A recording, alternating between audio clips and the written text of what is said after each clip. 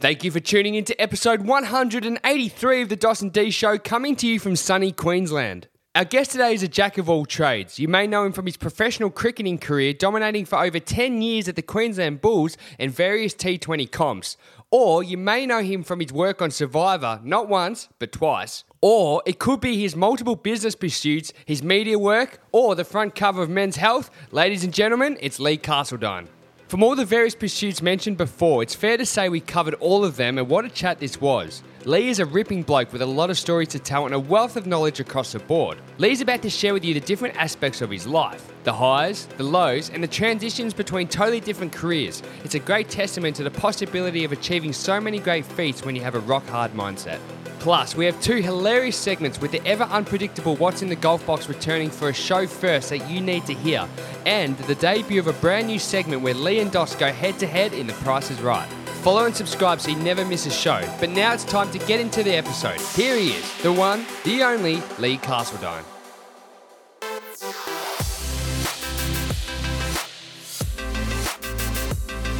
All right, Dos, we're on the sunny Gold Coast again, and we're with a jack of all trades. We've got so many topics to cover, and I can't wait. Lee Carseldine, welcome to the Dos and D Show. It's a pleasure to be here, boys. I must say, I was saying to D on the way up, I've been seeing your face all over Facebook at the moment. I apologise for that. Droner group. It's everywhere. It's everywhere.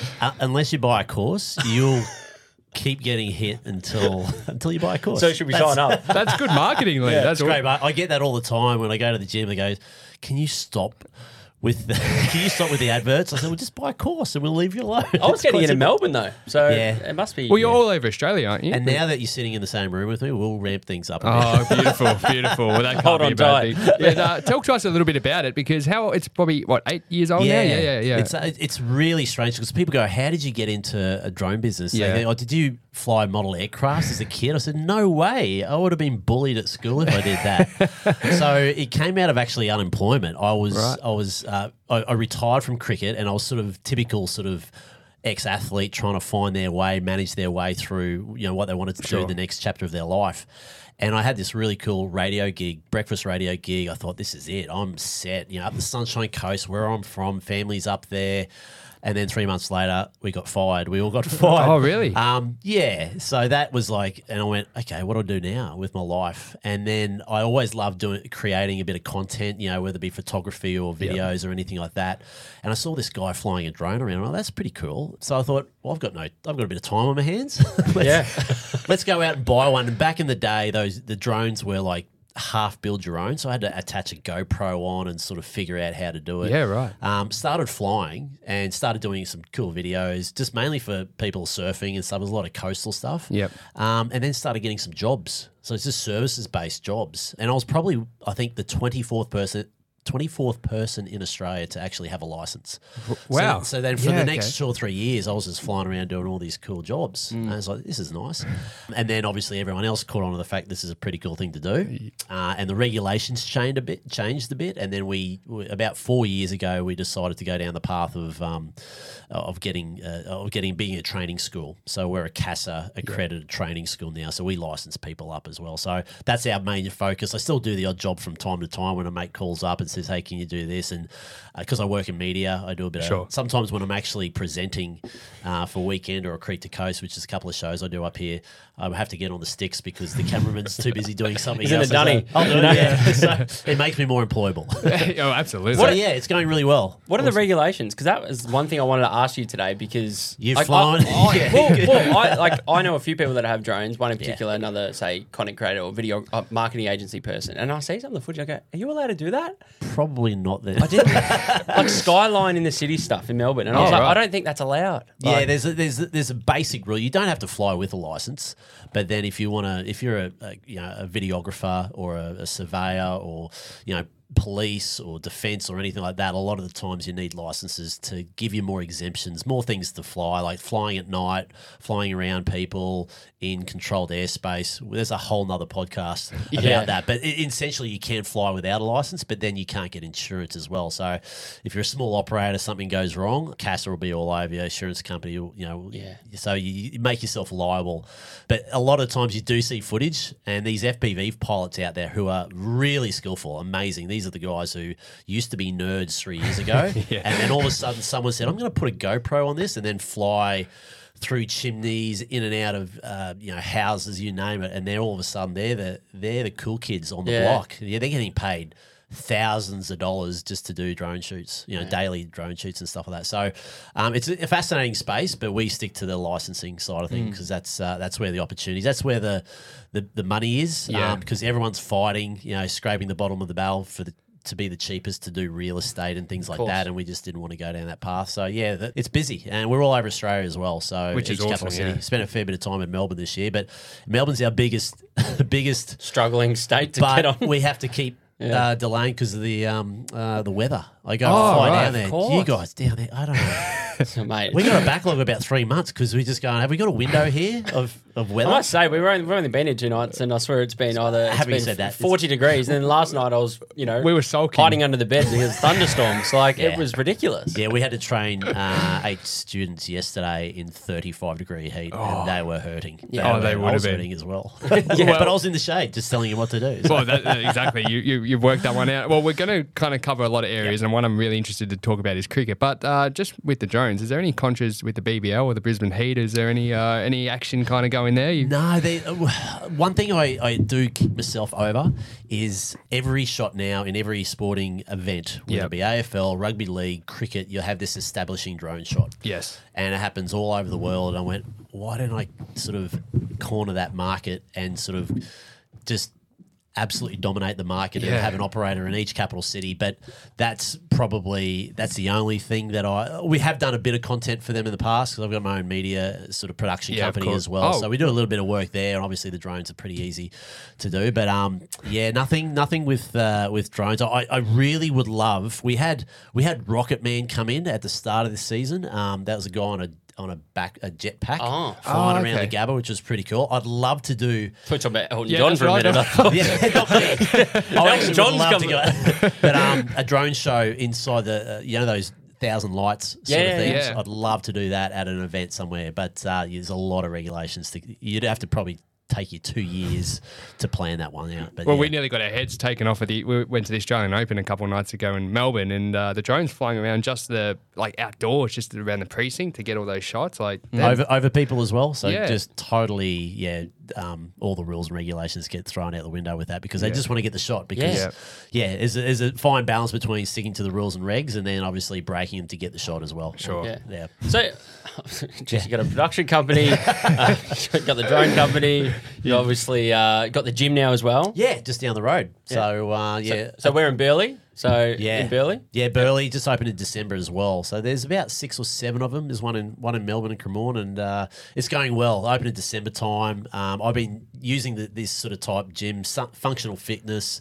Think of CrossFit, but without with the shirts on and no wads or work out of the day and no heavy lifting like in terms of Olympic lifting. It's all sort of hybrid type workouts, and it's sort of highly functional as well in terms of high performance. So it's worked for me for the last sort of 2 years and haven't broken down too many times. And the owner of the business said, do you want to go into Burleigh? And I had a look at the location, and the location's spot on. And it's as you went for a run the other day, or talking, and you've noticed how health orientated the Gold Coast is. Absolutely, as well. Yeah. It's and again, I mean, another feather to his cap, and I know we're rolling through his credentials, but let's get all stuff, for the people that will go and, of course, stalk Lee straight after this podcast, or maybe as we're talking now, you don't have to go far on his Instagram page to find the cover of Men's Health. In fact, it's pinned to the top of the page. Right to the top. Until the day I die, that'll be to the top. And that came about. That's weird how that came about. I finished with Survivor. I was lucky enough to be part of the original show, the very first, and obviously, like anything, the first Australian Idol, the first The Voice, people you tend to be recognised for a little bit longer. Sure. It sticks. Like, Shannon Knowlesy and you sort of Guy Sebastian and people like that. And then straight after that, and it was probably a really bad time to get asked, I had a mate who was on it, and he goes, I'll just throw it out there and see if he wants you on it. And I got the call back straight away. Yep, we want you for January, I think it is, which is their biggest seller, and you've got a week. And I've just come off Survivor, so of course, if you come off Survivor for 55 days and you've lost 17 kilos, what are you going to be doing? You're going to be eating a lot. So I wasn't in the best of nicks, but and then I get the call up, and all of a sudden that week was just next level. I was calling anyone and everyone who'd done bodybuilding and body sculpting, going, okay, I've got a week. Help me out here. I'm going to be on the front cover of Men's Health. Okay, I need to look half decent. So, but you would have been pretty cut though. Like, well, I was cut, but then I had about a month off, and so that month was just all eating. Yeah, of course. Yeah, so I put that 17 kilograms back on. What's the first meal when you get out of Survivor? My first meal was actually straight after Tribal Council, the very last episode. I got put into a van and got sent to a nice villa where I found out where Jonathan LaPaglia stays, which is like a 5-star villa. So that's where he's there for the whole. Wow. Yeah. And so in this little budget van where they moved all the players around and stuff like that, I saw this polystyrene sort of container, and like your thought process on food is very, very different. And I looked down, and you look at food very aggressively, and I looked at it down and went, there's something in that. And I opened it up, and it was a half-eaten chicken burger. I went, I'm eating that. And it tasted so good. It's probably there for 2 or 3 days by some film crew, some sort of production sort of producer or anything like that, and I just smashed it. And my guts was, obviously my immune system was pretty high, so I could have eaten anything. I wouldn't have got sick. So that was my first meal. Everyone seems to think, did you go out and get a steak and fries? I went, nah, that was a half-eaten chicken burger. That's probably been sitting there for about 3 or 4 days. We a few months ago, we actually had a guy on the show not talking about Survivor. We actually, unbeknownst to us, he'd already gone and recorded Survivor, and then off air he talked to us a little bit about it, and he said the boredom was the hardest part for him because without a phone, without anything to do, and he said, I just went and laid on the beach for hours and hours and hours just waiting to be called up to do something. How did you find that experience? Yeah, I think the first year we were guinea pigs a bit. Okay. So the rules were pretty strict, and there wasn't a lot of leeway. When I went back the second time on All Stars, it changed a bit. The hardest thing about it, obviously the living conditions is tough and all that sort of stuff. It's the lockdowns. So when you're moving players from your tribe to the challenge area to tribal council, they've got to move all the film crew. Oh, okay. And so when they move the film crew, you've got to sit there, but you've got to sit there in silence. And that's the worst thing, because if the cameras aren't on you, you're not allowed to talk, because I could have a chat to you and we could, vote off someone else. And so the cameras need to be on. If the cameras aren't there, you can't talk. So it was the lockdown. So it's probably about 4 hours a day where you're sitting down, literally like us three sitting, facing each other, not being able to talk. It's crazy. So they changed the rules a little bit, and they could have a soft lockdown, which meant that you can talk about life, what's happening back home, but you can't talk about the game, which made it a bit easier for this second time around in All Stars. But the first one was like, shut up, Lee. So no people eye are listening. contact. Yeah, because the producers are there waiting for you to. You can't talk about the game. Shut up. And some producers are nice, but some producers like go sit over there. Just staring. It's like being in preschool. It is. Yeah. So it was pretty hectic. And again, with each year, they sort of fine tune the rules and stuff like that. But that's the hardest thing, because you've got 2 days, so 48 hours to cut into one episode. Yeah. Which is about an hour of content. And then they're rolling cameras too for 48 hours on 2 tribes. So there's a lot of downtime. But yeah, it's the worst thing is the days off. Because every single day you're either got a challenge for food or a challenge for, obviously to vote a player off or whatever. But then when you have a day off, that's the worst, because you've got no energy, and they go out and go fishing and go swimming. He's like, no, I've got no energy. Yeah. I've got nothing to give you. Yeah. And then we come back and we find out that the film crew, and on their days off, they're at villas and they're going jet skiing and everything like that.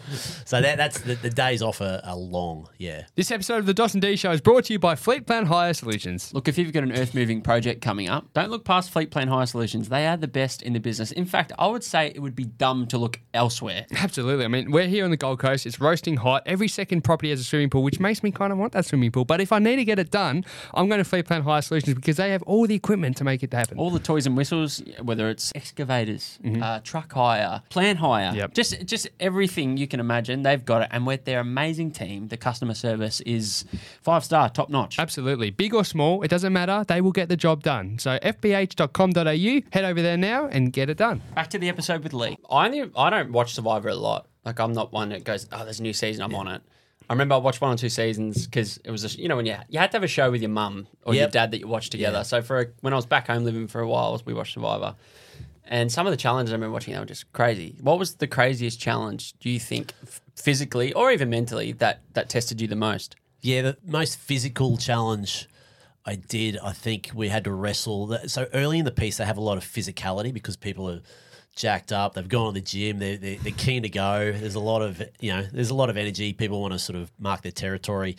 So the first the first week is a lot of physical type challenges, and then you go more into the endurance stuff. And but the most physical one was probably there's a lot of wrestling that I did with Lockie Gilbert, who was Bachelor. What else was he? SAS. Yeah, okay. Big unit, 25. Half my age and built. So Lee, you take on Lockie, oh, really? And I did my shoulder, had to have a recon. I stayed on the show, but yeah, it's pretty brutal. And you get a lot of injuries, big injuries that people either carry throughout the show or then have operations straight off.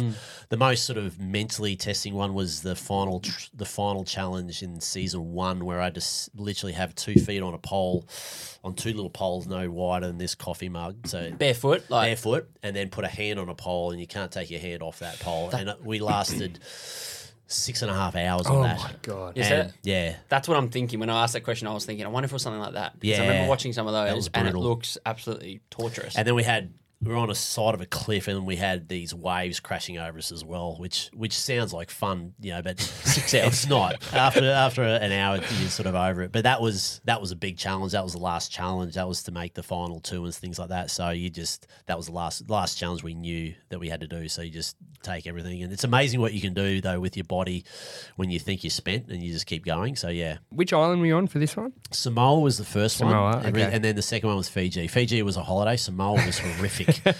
We got evacuated because of it was an earthquake. In Samoa, the weather was just terrible. It's all open to the elements. Yeah, so of course. it just depends what sort of weather you have. And I look at the conditions. We're 25, and you've got 5 pieces of clothing that you can take on.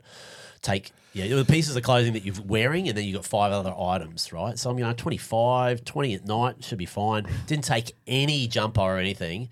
That was the worst decision ever. Oh, So right. second, Yeah. rookie error. The thing that I it's a hygiene. That's what creeps me out. I don't know. I bet that probably goes out the window very quickly and don't care anymore. But I just think, the hygiene. Brushing your teeth. Yeah, no toothbrush. The smelling. The smell, everyone smells the same, so you don't really know. But we ask the producers after, you go, do we stink? They go, when we get you guys in that little van, we got to take you half an hour to the next location. That is It reeks. horrific. But we don't know because we all smell the same. Yeah. But the teeth thing sounds worse than what it is. Like, there's no toothbrush and no toothpaste, but you're eating clean food. It's rice and water. Yeah. So you don't have those furry barnacles that, when you go missing for a couple of days brushing your teeth, and you go, oh, that's a bit furry, I should brush. You don't get any of that. And you got a bit of charcoal, and you find ways. Find ways, yeah. What's the situation like? You touched on it earlier, where you finish your cricket career, you jump into breakfast radio, and then all of a sudden you get the sack. I'm keen to hear that transition and maybe the mental aspect of it, and obviously you start choosing which direction you want to go in. Like, it must have been a funny time. It's a really challenging time for people, for players and athletes who have played one game or played 300 games for their respective fields. Like, for me, I was lucky that I retired twice. I first of all had a major back operation when I was 27. Holy shit, Lee, what do you do? I threw all my eggs in one basket, didn't have any balance in life, and came out and went, I'm in trouble here. What do I do? So then I went and studied and got some employment, and then made a comeback 2 years later. So the second time around was a little bit easier for me, but it was still tough because it's your identity. It's what you do for a living. It's what people know you for. Yeah. And then when you finish, you've got to sort of give yourself leeway of about 18 months to go, right, I'm going to try a few different things. A lot of people don't want to do that. A lot of people stay in the industry, whether they want to stay in coaching or admin or whatever. I was done with cricket. I said, I want to try something else. And what that means is, okay, you're going to have to stumble a few times. And I went into my first job was a great job, and I didn't know what I was doing, but it paid really well. It was like, okay, well, that's a start. It was in the oil and gas industry as a risk manager. Still to this day, I still don't know what I was supposed to do. But I lasted, what it gave me is it gave me structure for about 12, 18 months. And then I still figured out, okay, what do I want to do? And I knew that I had to try a few things. I worked for the Australian Cricket Association as well. I was a past player manager. So for the players who are finishing up, I help them, sort of put them in the right direction, whether it be a psychologist, whether it be some more coaching or whatever. If they needed access to, the funding from ACA, I'd help them as well. So that helped me as well get through it. But it's always tricky. As I said, like I wanted to do something outside of cricket to see, because I was just done with it. I wanted to see what our other opportunities were out there. And then I went straight into Brekkie Radio, and then drone business, and then Survivor happened because of that. The only reason why the drone business and Survivor happened was because of getting fired from Brekkie Radio. There you go. So it's just looking at those opportunities, but it's easier said than done, because a lot of people are over 30. They don't have the time to spend 2 or 3 years trying to find out what they want to do, because they got mortgage, family, whatever. Yeah. You don't have that time like you do when you're in your 20s. So it's worked out well for me, and some people do okay. Some people, there's a lot of athletes that struggle as well when they finish up as well. Yeah, and I'm sure you would have probably been across that in the player management thing. I don't know how involved you are these days and how it's changed over the last 10 or 15 years, but are they Cricket Australia putting a lot of emphasis on an exit strategy? There's a lot of funding, probably the same with AFL, rugby league, the big sort of sports in Australia. There's obviously a lot more funding, so that goes towards the Players Association, so player welfare is a big thing. ACA just started when I was starting out, and then by the time I'd finished, there was a lot of funding, so you could go off and study. You could do things and paid for. It's still tough because your mindset is 100% focused on the sport. So you still get pushed by and spoken about by player welfare managers. Hey, you better do something. Why don't you try something? Do something a bit different. See what passion you've got outside of the game. But then when you're a 22-year-old, 23-year-old, and all you've wanted to do is play professional sport, and now you're there, this like, no, I've sacrificed things when I was 15 all the way through to 20 to just play cricket or just play AFL. I don't have to do that anymore. That's my reward, is I don't have to study, which is it's a lot of young people. I thought that a lot of young people think that's their reward, is like, I don't have to do that because that's what the other people do. But nowadays there's a lot more education, but still it's up to the individual to decide when they want to do that. And that light bulb might go off when they're 20, might go off when they've had their last contract, and it might be a bit too late. There's still a fair bit of support post when you retire. There's probably a good 12 to 18 months of support there as well. So yeah, it's a funny one because people say don't plan too much, but then people overplan. You get told stop planning too much, but then you're not doing enough. So it's like the chicken or the egg. It's like, do I plan my 5 years in advance as a 24-year-old cricketer, which, I mean, it might be different for a professional athlete, I'm sure, the money and things like that, the opportunity to invest in, and it's a wider scope than, an apprentice tradie. Or you sit on your ass and you do nothing. Like it's not sit on your ass and do nothing, but you can overcomplicate it. Yeah, you can focus, and I fight this battle a lot. Obviously, I'm spread a lot wider these days in terms of the things that I do, and I think the reason why I do that is because cricket was everything for me. Like I threw everything into it, and I didn't have any balance. So it's one of these ones. Do you go all in and 100% on your job and try and be the best top 1-2%? Because there's a lot of theories out there is like you can't have a plan B if you really want to make it to the top. Yeah. And I sort of looked at that theory and I went, no, you can have a plan B. Like you can go out and study. It doesn't and spend a couple of years studying and have it sit there, but still there's still time in the day to do both. And it's also up to the individual. Like someone like a Steve Smith or a Michael Hussey can think about the game 24/7. Marnus Labuschagne. Yet someone like Andrew Simons can't. He has to get away from the game. He has to fish. He has to do something different. Someone like myself, I only found out this later in life in my career that I needed something else, whether it be a business or something outside of the game to help my performance on the park as well. Yeah. Okay. So this whole plan, put all your chips on the table, or don't spread yourself too. Don't have a plan B or plan C. I challenge that theory because everyone's a bit different as well. I'm interested, and I was actually having a chat to my old man about this recently, about how much money is in domestic cricket, now in 2024. So I'm not talking about players that go across the world and play 2020 tournaments or playing for Australia, but purely just domestic. Do you know roughly kind of what they're earning? It's some good money because if you think about it, if they're a good enough player to play both in the Big Bash and state cricket, there's 2 contracts up for grabs. Okay. So there's 2 pools of money income there. Yeah. So you've got your 12-month contract. It might be, say, for example, Victoria Cricket, and then you might pick up a contract with the Renegades. Yeah. So I reckon if you're in the top sort of 20, 30 players, you're probably picking up a good 300,000, I reckon. Wow. Okay. And not to mention, you got match payments for state players as well and things like that. Sure. So, and then there's opportunities. That's only if you stay and play in Australia. A lot of players do go over to England and play in the county system over there as well. So it's good enough to live a nice lifestyle. But, again, if you're just a state player and if you're good with your money, you can, set yourself up. But it's not one of those ones where you're going to be set for life. Yeah, so there's some really good opportunities there, good money to be made.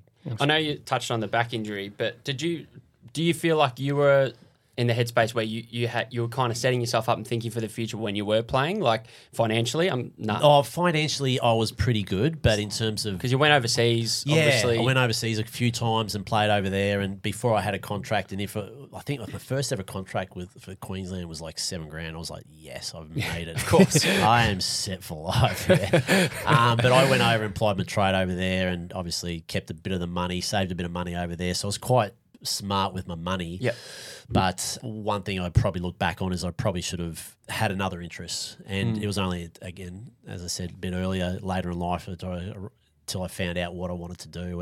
And now I sort of look at it and go, right, I leave the cricket. I remember that time. It was a good time, but I don't I get every now and again when someone comes up and sort of recognise you, I reckon 9 out of 10 is Survivor and 1 out of cricket. And I go, yes, a little fist pump when there's a cricket. Because I go, yes. So we want to encourage your listeners. Yes. Yeah. Are you still close with a lot of the boys that you played with? We sort of have a small group. We're lucky that we've got a Bulls Masters group up here that's run by Jimmy Marr, one of the greats from Queensland cricket. Casper, Bick, all the greats back in the sort of the 90s, early Queensland 2000s. was stacked. They were stacked. Like if you got a game for Queensland, that was a big thing. And I was lucky because I had opportunities to go, to Adelaide or to Hobart and play for those states down there. But I just wanted to stay around because I knew we were in an era of dominance. And if it meant that I played half the games, but I won as more flags, then I was happy to stay as well. And it's a bit different these days. Like a lot of players can go and pick up and go for 2 months and play in the BBL and then come back home. Whereas if you picked up back in the day, you're there for a while. So yeah. Well, I've still got a lot more burning cricket questions, and we've got a few up our sleeve that I'm really looking forward to, including some of your best teammates and best opponents. But we'll come back to that later. Now we're about to debut a brand new segment for our brand new sponsor, the Virtual Expo. Now we're not sure how this is going to go, but we're going to have a crack at The Price is Right, Lee. So I remember that show. Now what was his name? Larry Ebner. He's still around, isn't he? He does the morning show. Yeah, Channel 7. He looks great, doesn't he? He does. I think he's vegan. I think that's seriously. Well, I'll just quickly do a little intro, and then we'll get stuck in. So you're going to go one-on-one with Dos today, and we'll see. Closest to the value. We'll explain the rules in a second. But The Price is Right is brought to you by our good friends at the Virtual Expo. If you want eyes on your business, this is a place to be, and all you need is an internet connection. Visit www.theexpo.com.au and get involved today. Now, Lee. Yes. We have got 3 products that we have found on the internet. I don't know. I should say that. In what industry are these products? They range. Adult? Because I don't know too much about that. Anyway. We hear that all the time. So I'm gonna basically describe a product and show you, and then I want you guys nearest to pin have a guess, and then we'll see who gets closer. So the first one is now, Lee. I'm sure back in the day when you were travelling in the cricket world, you'd look at your whites and you may need to iron them, but at the same time you're a good-looking man with a great rig, and you want to look in the mirror at the same time. Now this is a 2-in-1 iron board, so it's got a mirror on one side and an iron board on the other. So you push the button, and the iron board flops out. Yep. Like that. So it just looks like so that's a mirror there. Yeah, it's just a mirror on the bottom of it. Gotcha. Okay. Yeah. So it actually doubles as a mirror and an iron board. That's right. Now, what do you reckon the regular retail price for this one is? We're talking Amazon or? Well, I won't say now. Lee, do you want to have to go first? Because I'll go first. Dos, give us I'm going to go. I reckon it looks cheap and nasty, to be honest. I reckon $49.99. $49.99, Lee? Does it come with the iron? Does it come with the iron? Does it come with the iron? Important. I reckon the iron's the most expensive. Yeah, it is. Well, mirrors aren't really cheap. It's got to be, I reckon, $79.95. Okay. Lee has the lead. This actually retails at $195. What? Yeah, well, $194.99. So I Lee, reckon there's scope for us to make a product. Boys, boys. absolutely. Now, my map's not. Dawson D iron/mirror. Do you want to invest? Another business to add to the bow. Investors, well, possibly. This is a problem without having the producer here to do the math. So I'm just going to say it's 1-0 at the moment to Okay. Lee. Now, the next one, you spent some time. Well, you spent a season in the IPL. Yep. You obviously probably got a nice taste of the local cuisine. Yes. Now, ramen. Were you ever a fan of ramen? I have tried this because it's a good ramen place here in Burleigh, actually. Well, I've got the product for you, Oh, Lee. very Larry. He's really taking this role very seriously. So this is a all-in-one ramen kit. You can take this anywhere. It's actually a microwave in itself, ran on battery operated, and it even comes with chopsticks. And so you can go into the Survivor into Samoa, and all you need is this kit. You might have to produce your own rice and so forth. That's kind of what we're looking at. It's actually a microwave. Microwavable, all right. It's microwavable. goes up. Produce your own rice. I like to produce your own rice. Goes up. Very easy to do. Done in 5 Go minutes. to the grain fields, lads. And I'm reliably told this goes up to 200 degrees on. So just like a regular Can I have a look? microwave. Can I- Yeah. Sorry. Whoop. Yeah. There you go. So It's almost like it almost seems like a slow cooker kind of. Yeah. with for ramen. What do you think? I'm gonna go $99. $99, Lee. Yeah, I'm going to go lower than 9. I'm going to go around $49.95. It retails at $24.70. You're kidding me? Yes. That's a bargain. That is an absolute bargain. So That is. Lee's going home with a ramen cooker today. Yes. No, he's joking. We don't have one. Now, final. Lee can't lose from here. It's 2-0 up, but we'll play clean sweep. We'll play this next one. Now, this is a DJI Mini 2 SE drone. Available. Oh, see? This is what it looks like. Yeah. Now- Give us a little. Yeah. Okay. Now, I don't believe it's the latest of the tech. What number? Mini 2? Mini 2 SE. Jeez, if I can, I should know this. if I can get you here, People ask me this all the time. Oh, what does this drone cost? Sure they ask for discounts. I have the no site idea that they do. I believe at the site I looked at this morning was might- reduced Okay. on JB we're not Hi-Fi. going reduced price, are we? Or- Well, this is the price I found. Yeah. So, Do you want to go? I'll go first. all right, come on, Dos. I'm not. Hit the nail on the head. I'm gonna go. Don't a clue. Don't No, want to get price range, no? No, All I'm gonna go. Yeah, I'm gonna go 2500. right. 2500. Too low. $799. So close. $599. What? And a little wig. So we have the price is right. Do I get a drone? No, but you do get what you do get is our good friends at the Virtual Expo are supplying you with your very own virtual booth. So at the upcoming Virtual Expo, which is a worldwide event, this is a $500 thing that's been donated to you. So Nice. you can 16 touch points. You can basically promote your product to the world. So you can put the drone in, or you can put the gym, or whatever you like. I would probably Or the men's health. Yeah. Just picture Men's there. out. Well, there's virtual photos. So the virtual expo, how does it work? Literally, you have a booth, an online booth, and people can just click through their laptop. just click like a through all regular the- expo. Okay. All you need is Yeah. an internet connection, and there'll be hundreds of people there online across 2 huge days, speakers, workshops, and of course plenty of businesses just like Drone It that might be exhibiting. So we'll get our people to get in touch with your people and set that all up That for was you. a clean sweep. So does that mean your pants down, Yeah, run around the table? we didn't come up with that We actually. did go with a loser. But we'll circle back to cricket for a little bit because I do want to ask. So you obviously played in a stacked team. I want you to give us, Lee, your top 3 teammates you played with. In terms of ability, not as good blokes or friends, but ability. I think if I look at from a Queensland point of view, and we did have a stacked team, the players that I love playing the most with is a guy by the name of Clinton Perrin who played 100 games for Queensland. And you need one of these players in every team, just total team player, funny as F, and just you want that, especially in a game of cricket, which is 4 days. There's a lot of time to kill. So I'd pick him. He was best man at my wedding as well, so I'm a bit biased. Yeah, You can't go past Andrew Simons, Roy. did God think, bless his soul. Like such a great player, and some of the Royisms he had in his time were. I mean, that's a whole new podcast. But do you have a favourite off the top of your head? Question without notice. There's one that I think there was a meat tray that was going on. I think we're in Scarborough or something like that in Perth, and they were coming through and trying to sell meat raffles, meat tickets, whatever, raffle tickets. And Roy said to the guy, "Oh, when is this drawn?" He goes, "Oh, it's drawn on the 31st of March." He goes, "All right, well, I guess I'll see you on the 32nd to pick up my prize. That's off the top of my head. That's a good one. There's a thousand I like that of one. there. There's a thousand. That's a ripping dad joke. Yeah. I don't know if it was a joke. It was dead serious too. And we were looking around going, Roy, is this? And then you could see the blank look on his face. And that happened a lot with him. But yeah, great teammate. And probably I love playing with Bick. Yeah. Andrew Bickle, just ultimate team man, just effort, and just a great guy as well. Him and Casper, great guys, like would give you the time of the day. So yeah. What was it like That's playing full, over? though. What was it like playing over in the IPL?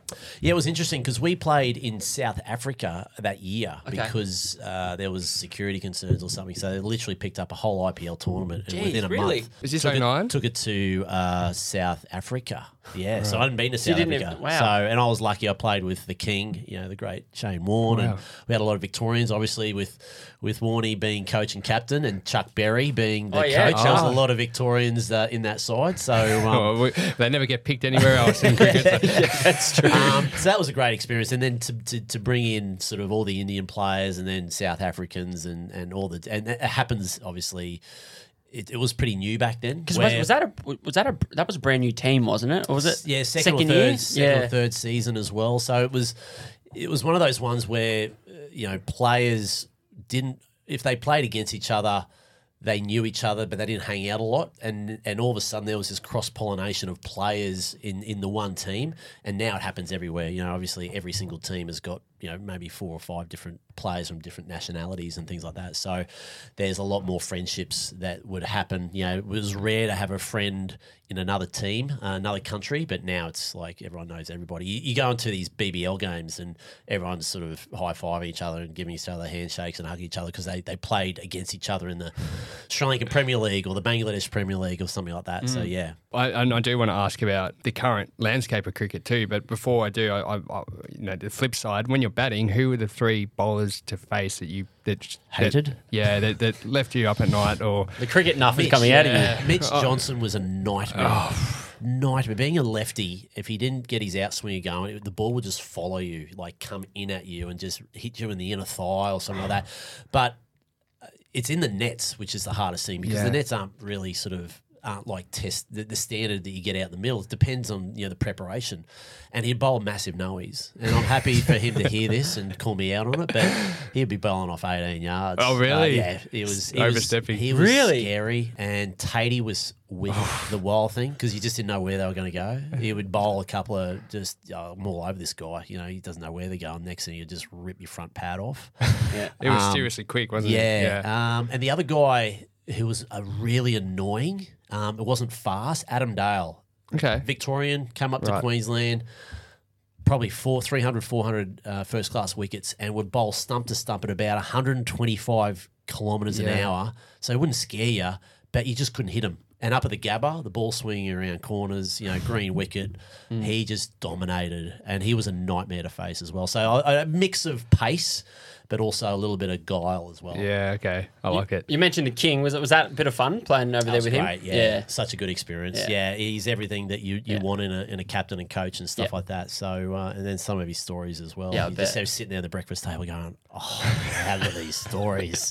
Like, everyone's like, their cereal's getting all sort of soggy because they're not taking a mouthful. It's like, tell me more. I want to grab a beer with Lee and hear some of these stories at some stage.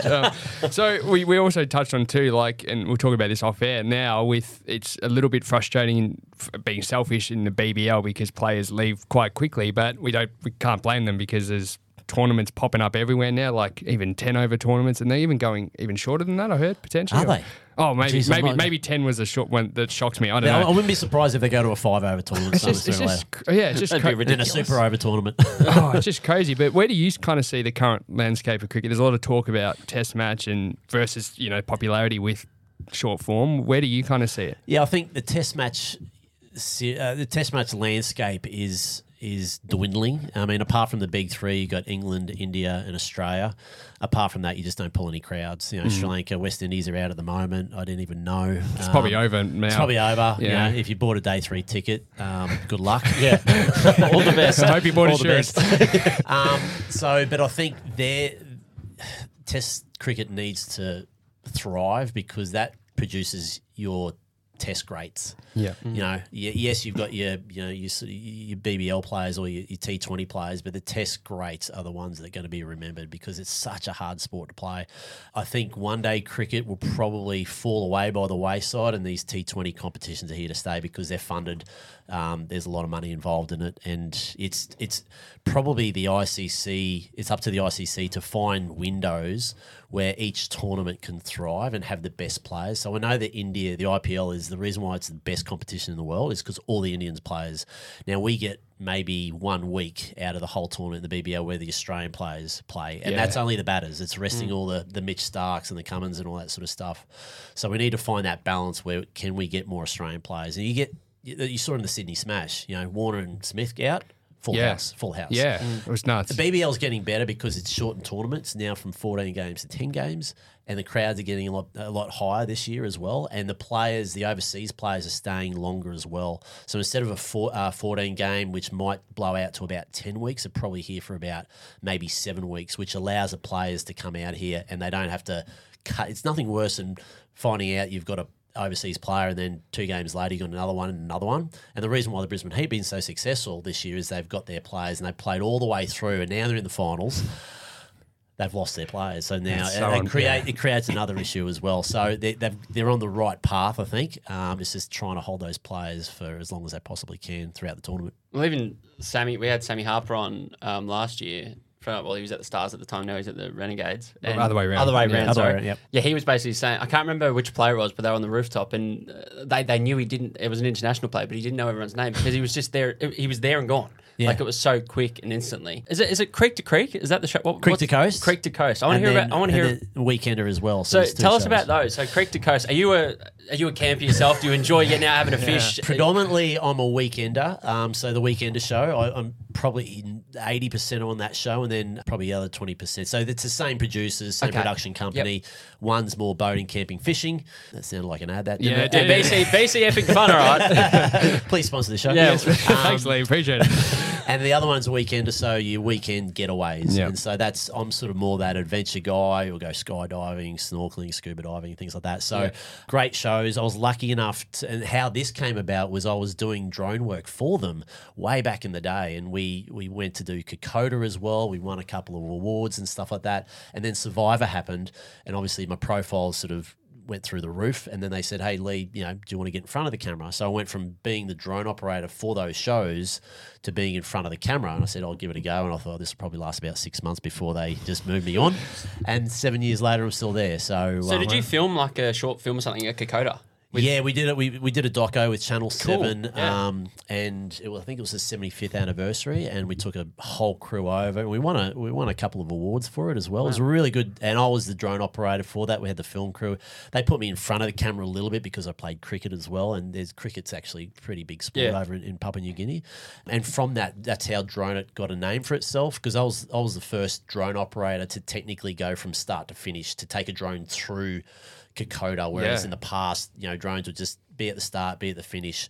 And back then it wasn't as easy as a little port, like a little handbag, like the DJI Mini that I just won just earlier. These things were like you're taking big pelly cases, and the porters would have to carry them. It was real tough but once we got that footage, it was amazing. So that kickstarted that, and then Survivor happened. Got a bit of a profile. They took a bit of a punt on me to be in front of the camera, and it was still going to this day. So it's a good show. It's a great show. It's been going. Actually, last year it just celebrated its 20 years. Weekender did. Creek to Coast has been going nearly just as long. Scotty Hillier, who's the sort of face of Creek to Coast, he does everything. And every now and again, I'll pop in for a bit of camping or something like that, or invite me for a bit of extra work. Bit of extra work. So it's great fun. It's not a full-time gig. There's about 7 or 8 of us presenters, and then we just share the load around because everyone's got their own jobs. It's just so fortunate. It's such a great crew too, and so we get to travel all around Queensland, and now we're expanding out to outside and all around Australia. So cool. There's some watch this space because we're going to go do some really cool things coming up.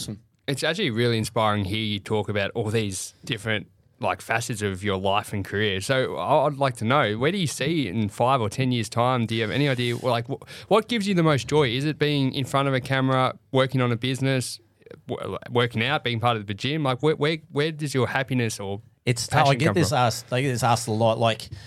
I find enjoyment in all of them. and they're all very, very challenging. To run a sort of one of the biggest drone training companies in Australia is really logistically challenging, and I've got a great business partner help me with that.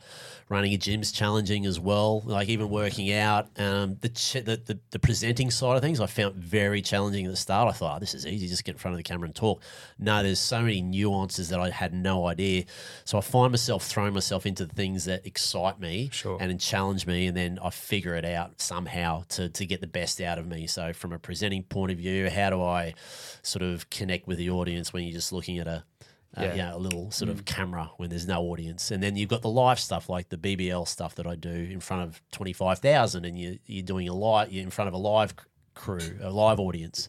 So they're all very challenging, and I love just going in and out of all of them, but it does that in itself, you've got to make sure that you don't spread yourself too thin. Even though I've got a lot of sort of plates and I'm spinning, I just got to make sure that whatever I do it as good as I possibly can, and then I'll put that into a bucket, and then I'll move on to the next bit. So after this, I've got to go here to a game and start getting my head into that space as well. So yeah, it's a hard one to answer.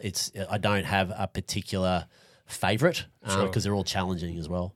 I think I love that though. I've told you about this book, the multi-hyphen method, and literally it's a new trend. You don't have to necessarily work the one job. You can actually have spin a few plates, and it can work. You can have, multiple streams of income. They don't have to be like crypto and like all these random, get rich quick. But you can be a bit of a freelancer here after work, and you can still work 4 days a week for someone else. You might have a podcast and you get a bit of money here and there. Like, there's nothing wrong with having a bit of everything and doing that for the rest of your life. And it gives you utility as well. So you got a set of skills. There's not just one set of skills. It's like, for me, for example, I know how to run a business. I know how the gym industry works. I know how the media landscape works. So if someone asks you to do something, you've got a set of skills that is, sort of there's utility there, and people can ask you, so you can dip in and out of different industries instead of the whole landscape of working in that one business, one industry forever is sort of, it's changing a lot. Like you guys, and when your podcast started years ago, and now all of a sudden you get into producing, and you've got different levels of income, different streams of income. So I find that really exciting to wake up every day to go, okay, what have we got on today? What's my focus? Yeah. It does take a certain sort of discipline though, because if you find yourself spending too much time on one thing, others fall away. So you really have to manage your time really, really well. But it's exciting. It's really exciting. And it's so good to see these people out there who might have a main business, but they're off with their side hustle, and they're making their side hustle work. And then all of a sudden they can choose to keep it a side hustle, because if you choose to turn your side hustle into a profession, that's a whole new level. Some people don't want that. Because that's a whole new pressure. When you find your little side hustle turning into your main stream of income, it totally changes personality, the whole business. So, and some people, I just love it. People doing these weird and wonderful things. You go, he's making money out of that. Yeah. What do you it's crazy. There's money to be made almost everywhere in any industry, in any profession. Yeah. It's exciting, like you said. Yeah. And as I said, I'd be fascinated actually. I might read that book because it's worth a read. Pick up a few things. Yeah, it's really good. Should we do the golf box? I think it's time for our golf box. Are these new shows, by the way? Are you trolling them on me or no new segments? This one's been around a while now. Yeah. He's the guinea pig. Yeah. We'll trial them on lead. If they work, we'll continue. I actually think that first one that worked well. Worked well. I was happy with it. Yeah. Bit of good banter. But this one is what's in the golf box is brought to you by our good friends at Golf Box, Australia's greatest golf superstore. If you need it, they have it, and it gets to you fast and free. Shop online at golfbox.com.au. Right, Dee, do you want to maybe explain just briefly the concept of the segment with Golf Box? Absolutely. So our regular listeners would have heard this over the last few weeks, what's in the golf box. So Lee, absolutely. Oh, thank you so much. And they would love that as well. Lee's beautifully presenting the golf box to the listeners. So as you see, we have the physical golf box in there, and inside that box is a bunch of questions or challenges. So all you have to do, very simple, is pull out one, read the question to us all, and then answer it or provide the challenge. I'm butchering this. I'm going to start this again. No, it's fine. It's fine. You're doing well. Keep going. We'll work through it. This is great. This is good. We'll work through it. Golf box, I'm sorry. Please stay with us on the show. Sure, this is not the first time you've done this. I'm like got the shakes now. Great. So simply, simple challenge. Pull it out, read the question to the audience, and if you complete it, there'll be a nice little prize for you. Is this a stitch up? No. How come there's only one question? There should be a few in there. All right, let's have a read. She's wearing the glasses here. ring the most famous person in your phone. Is he going to do it? He's reaching for his phone. Oh, I've waited so long for this. Famous. Oh, this is scary. Oh, gosh. Now, this is a true experiment on the Dawson D show. Doesn't really say much about how many famous people are. Yeah, who have you got in there? Who do you... off the top of...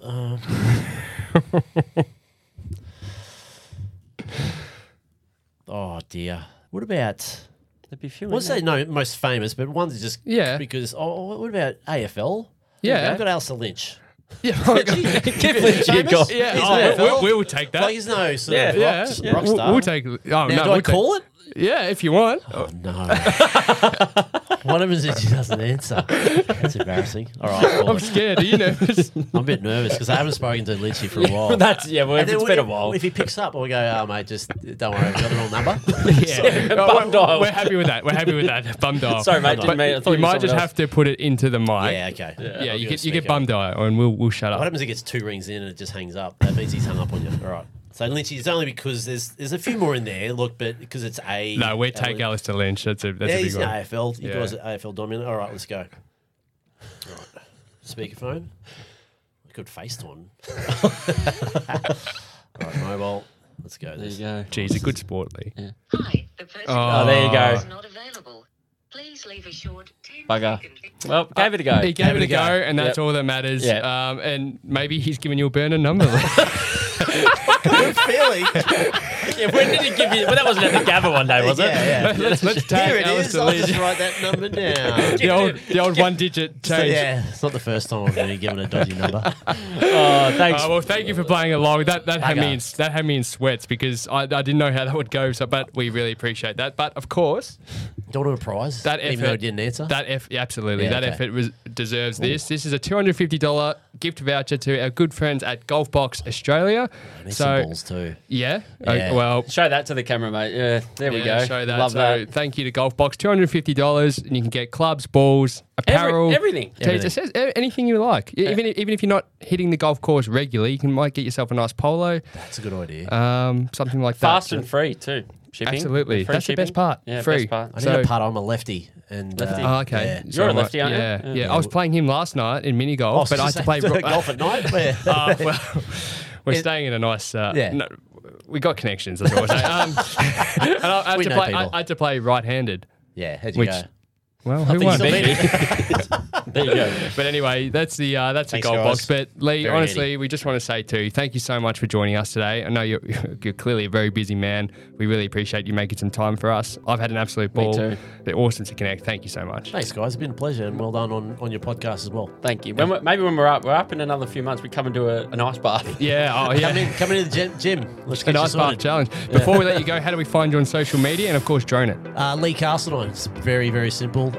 You'll see the men's health pop up. It'll be pinned worry. right to the top. Our female listeners will love that. Yeah. And then drone it, droneit.com.au. Yeah, Love you it. can find anything there. So yeah, it's all good. Beautiful. Thanks, Lee. Thanks, guys. Thanks. D, wasn't that episode just awesome? Oh, mate, I got so much out of it. I'm sure you did too. And of course, thank you to everyone who listened. Guys, if you haven't already, go and subscribe to the podcast over on Apple Podcasts and Spotify. For sure. And please leave us a 5-star review on Apple. It goes such a long way to helping the show. And of course, you have your chance to get a shout out. Don't forget to go and follow us over on Instagram as well. What's the Instagram, D? It's at DosandD_. DOSANDD_. See you next week. We'll see you in the next episode.